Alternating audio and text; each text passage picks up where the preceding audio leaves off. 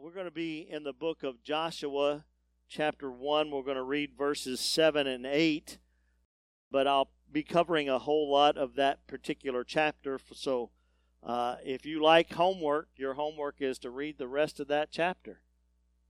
It's a powerful book. That's the 6th book in the Bible. Genesis up to the book of Joshua. Joshua is the 6th book, so we're going to be in that.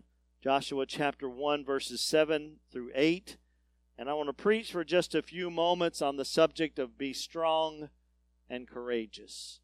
Look at your neighbor and say, be strong and courageous. Let's read this together. Only be strong and very courageous. Say, be strong and courageous. That you may observe to do. Say, observe to do. According to all the law which Moses my servant commanded you, do not turn from it to the right hand or to the left, that you may prosper. Say that you may prosper. Wherever you go, this book of the law shall not depart from your mouth, but you shall meditate in it day and night, that you may observe to do. Say, observe to do. According to all that is written in it, for then you will make your way prosperous, and then you will have good success.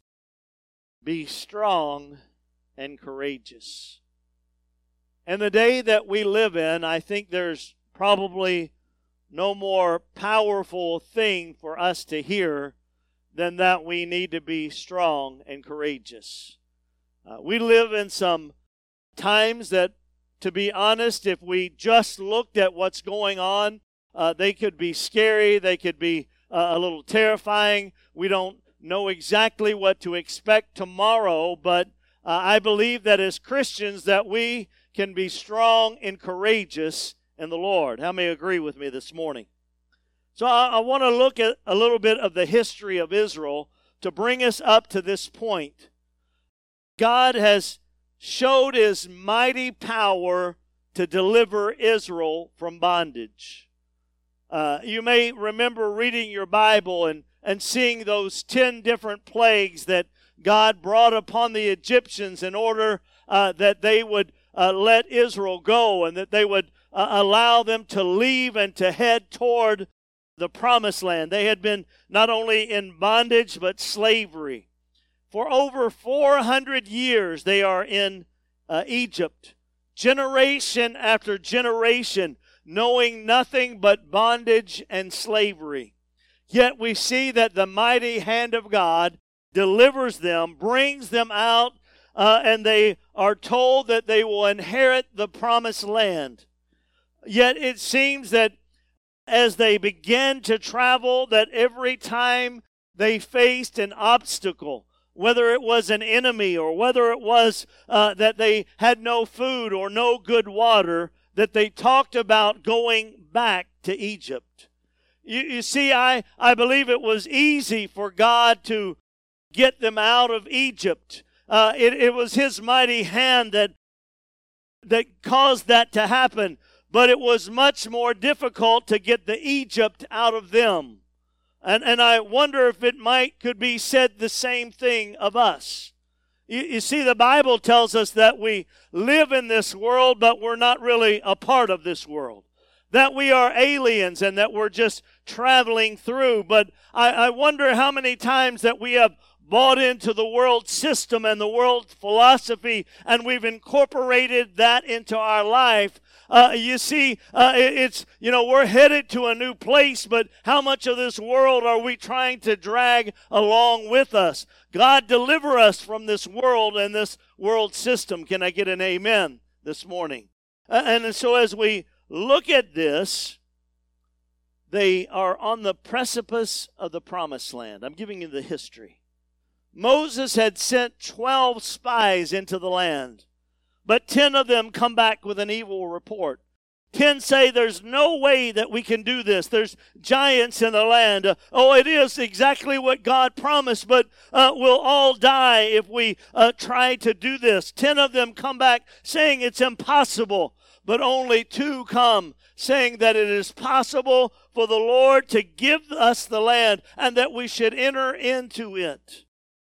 From this point on, those who were over the age of 20, they began their sentence to walk in the wilderness for 40 years. And one by one they die off, except for Joshua and Caleb.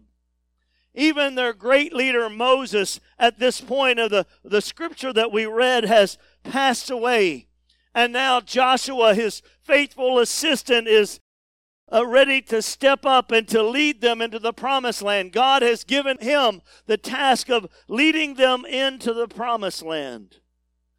Now you may say, Pastor, why do you always give so much history? Because history is important.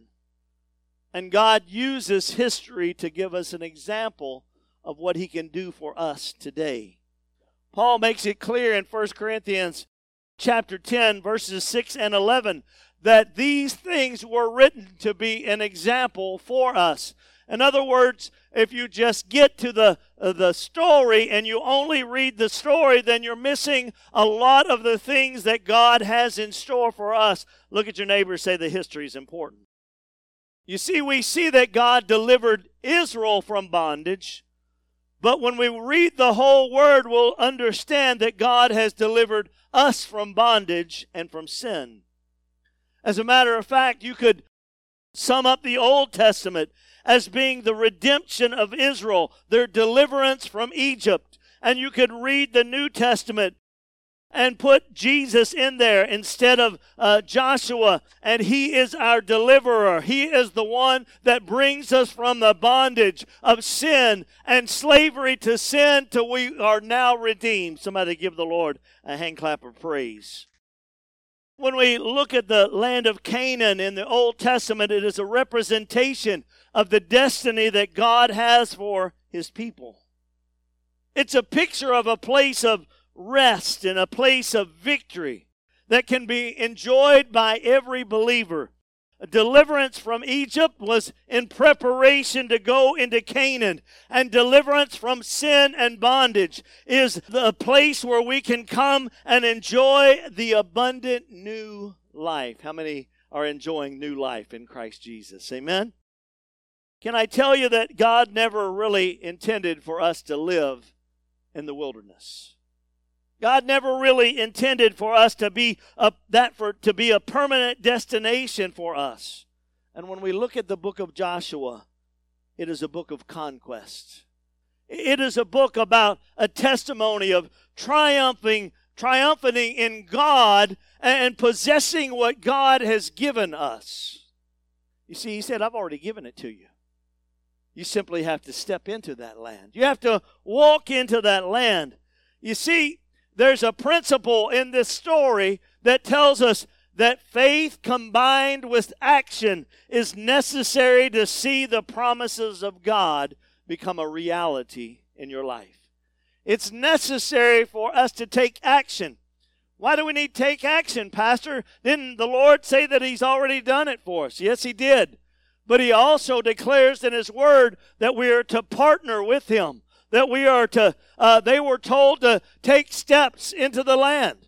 That every place that they put the sole of their foot, that they would possess. I don't know about you, but if I was them and I was wanting the promised land, I would say, let's spread out. Everybody take a place and let's make sure that we don't miss taking any steps so that we possess the whole thing. You see, God has called us to do the same thing in here. In our world, we're called to possess everything that God has given to us through Christ Jesus. Can I tell you that I believe there's a provision in the Word for our family to be saved? How many want to see your whole family be saved? Amen? And we're to take steps of action. Not just step back and say, well, God, you said you were going to do it. Now I'm just going to wait. No, we're to be faithful. We're to be diligent. We're to work for the Lord. We're to talk to our family and to our children and tell them about the goodness of the Lord and live that life before them. And I believe that we can possess our family for the Lord, and he'll give it to us. How many believe that?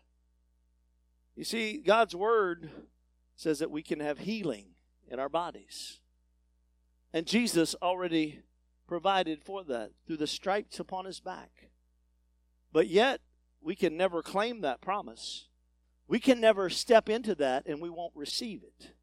Even though God has paid a price for that. And we simply need to have faith and believe and trust in God and take action upon his word. We are to go forward. Look at your neighbor and say we're to take steps into his promise. So here we are.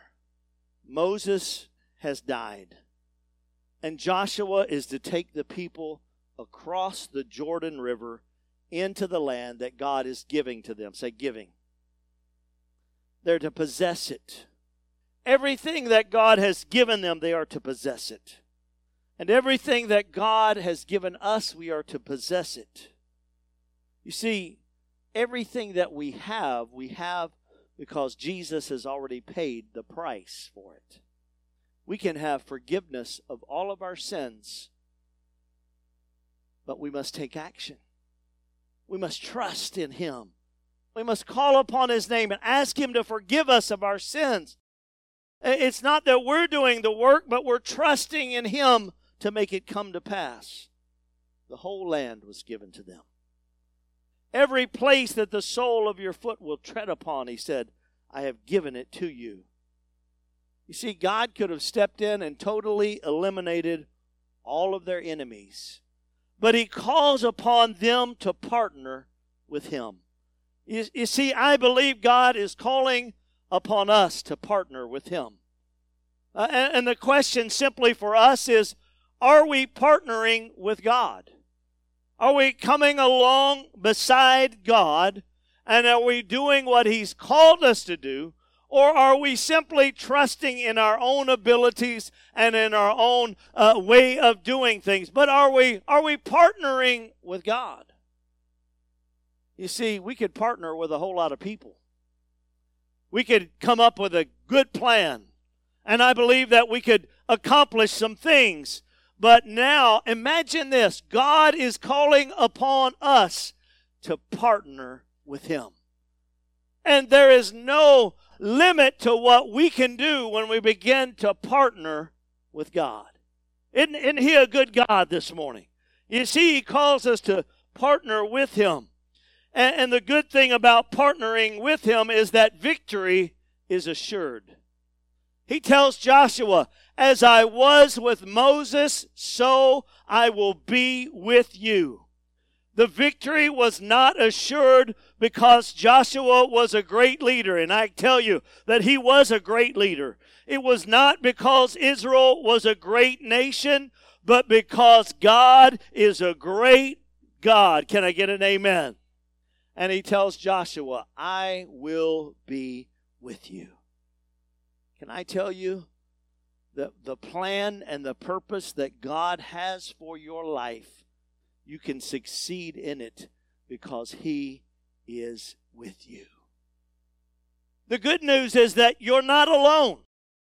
God didn't give you a purpose and a destination and a plan and say, well, get with it. I hope, I wish you good luck. He doesn't do that. He says, I will be with you, and I will not fail you, and I will not leave you, and I'll cause you to prosper, you see. We can do this because God is with us. Look at your neighbor and say, God's with you. Now look at verse 7 and 8. They're conditions for this promise of victory. God keeps telling Joshua, be strong and courageous. And he doesn't just say it one time. He says, Joshua, be strong and courageous. And that's not enough, so he says it again. Joshua, be strong and courageous. I'm quoting from different portions in just chapter 1. Joshua, be strong and courageous, because he knew that he was going to face battle after battle and enemy after enemy. And every time, I'm preaching this morning, he was saying, Joshua, just be strong and courageous. Trust in me. I've got this because I am with you. Be strong and courageous. Now substitute your name in there. Pastor Bryan. Be strong and courageous. But it seems impossible. Lord, that's too big. I don't know how to do that on my own. Oh, you got it right now. Be strong and courageous in the Lord. For He will cause you to be prosperous. He'll help you in doing this. Put your name in there. Linda, be strong and courageous. David, be strong and courageous. Aaron, that's a good name. It's a good biblical name. Be strong and courageous. God is with you. And if He is with you, all things are possible. Nothing is too big for Him, is what the Word tells us. Be strong and courageous. What do those words mean? Be strong means to withstand, to prevail, to be resolute, to take or keep hold of, to be confident. And when I read those words, I got a picture of a bulldog in my mind. Have you ever seen a bulldog grab a hold of something? Sometimes it's a person. That's not good. But a bulldog will grab a hold of something and you cannot pry his mouth loose of it. He gets a hold of it. He's resolute. He's got confidence. He's going to hold on to it and he's not going to let go. And that's where the word here is telling Joshua, get a good grip of it. Get a hold of it. Understand the promises of God and don't let go no matter what the circumstances look like. No matter what the situation might be. No matter how dark or how bleak. Hold on.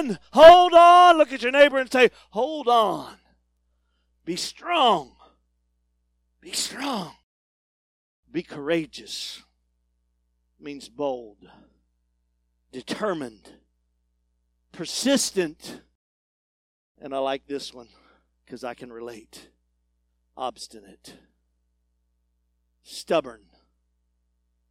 Nobody else in here is stubborn, but I can relate to this. Anybody besides me ever been told they were stubborn? All you men should raise your hands, by the way. But anyway, I'm just meddling. I'll go back to preaching. Be strong and courageous. That means once you've got a hold of it, which is what strong means, be stubborn about it. You see, this word could be negative, but I'm going to turn it into the positive. I'm going to hang on to it. And the promises of God, I'm not going to release it. No matter what you tell me, no matter what the enemy says, no matter how bad this situation might be, or what this world looks like, I'm holding on to the promises of God. You're not going to convince me to let go of them. I'm trusting His Word. I know that He's with me, therefore I can be strong and courageous. I just see a bunch of men hanging on to something. Like this, you know, when you, what's it called when you pull on the rope? The tug of war. Enemy's trying to get it away from you and you're saying, nope, I'm hanging on to it. It's not going to take it away from me. How many have determined today that you're going to trust in the Word of God?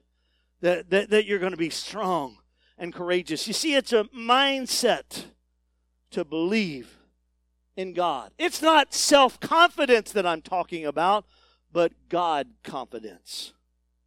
If God said it, He will do it. Thank you, brother, because many times we say, if God said it, I believe it, and it'll be done. But we don't even have to believe it. If God said it, He'll do it. Now, if you want to believe it, that's awesome. That's great. But if God said it, He'll do it. The Bible tells me that He is not a man that He should lie, but that His Word is true. And if God, hear me. I know I'm preaching to somebody today. If God promised it to you, if He showed it to you in His Word, then hang on to it and believe for it and don't let go of it and say, I'm going to get stubborn about this because God said there was a way and I'm going to believe that there's a way and I'm going to receive it. Look at your neighbor and say, be strong and courageous. I don't think it was always easy for Joshua to be strong and courageous. And it's not always easy for us to be that way. You see, the land really was full of giants and inhabitants who did not want to give up the land for them. But they were called on to fight and to partner with God and trust God for the results. And God reminded Joshua, as I was with Moses, so I will be with you. I don't know if you get this like I get this. But God is not a respecter of persons. So if he ever did it for Moses, if he made and we know he did, there's many, many miracles that happened through the hand of Moses. He's the channel for God to move and do miracles for the Israelites. If he ever did that for Moses, and he did, then he can do it for Joshua. And if he ever did it for Joshua, and we know that he did, for they defeated and conquered the land, then he will do it for me. And if he'll do it for me, he'll do it for you. Oh, hallelujah. Somebody say, if he ever did it before, he can do it again. Amen. And we can trust in God because his character is true. If he did it for them, he can surely do it for me. Not only were they to be strong and courageous, but they were to be obedient to God's word. As a matter of fact, it was their commitment. It was God's word and their commitment to his word that would be the pillars of their success. He told Joshua, don't just read the word, make sure it's on your lips. Do you always read the word of God silently? You shouldn't. There's no problem with reading it silently. But what if we read it out loud? What if we quoted it so we would hear it? And maybe the enemy might need to hear it too. And maybe the situation and the circumstance might need to have it declared that God's word. So don't just have it, don't just read it silently, but have it on your lips. Speak it. Because it is powerful. How many believe God's word's powerful? We said that when we began. We said it was an incorruptible, indestructible, ever-living seed of the Word of God. It's powerful. So have it on your lips and have it on your mind. Meditate on it. I wonder what it means that God will supply all my needs according to his riches and glory. What does that mean? Let me meditate upon that. God shall supply, does that say all? My needs. According to everything I got in the bank? Everything I've laid up? No. According to his riches in glory. And you begin to dwell upon that. So you have it on your lips, you have it in your mouth, you have it in your mind.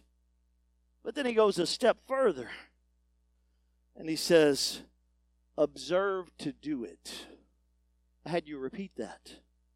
For there is power in doing God's word.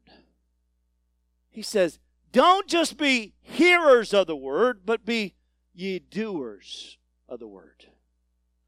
So we are to have God's word in our mouth and in our mind and in our manner. In other words, the way we live.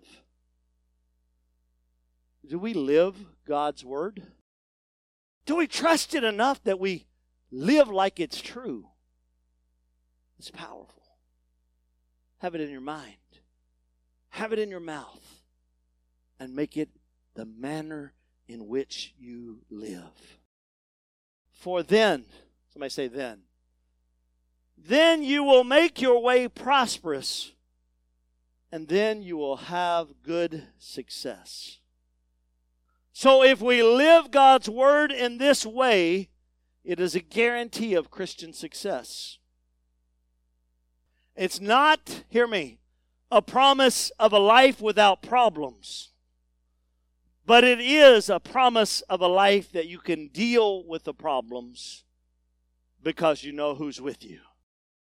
You know who He is, and you know whose you are. Have you internalized that God will not fail me? Have you internalized that He'll never leave me nor forsake me? Are you living it out? Are you trusting in Him? Am I preaching this morning? Are we walking in the way that He's called us to walk? You see, all things are possible because of His promise and because of His presence. He's not a man that He should lie. It's a promise. And then He backs up the promise with His presence. That's so good. Say that again, Pastor Bryan. He promises it in His Word, and He's not a man that He should lie, so it will come to pass. And then He backs up the promise with His presence. Woo! That's so good, I'm going to say it one more time, because you need to hear it. His Word is true. He is not a man that He should lie. So if He has promised, and I want you to grab a hold of your Word and find the promises. So if He has promised, it shall come to pass. And when it feels like it's not going to come to pass, and the circumstances feel like they're everything but what God promised, He will back it up with His presence. And where God is, everything else has to bow. He's God, and He's on the throne. He's on the throne. He's on the throne.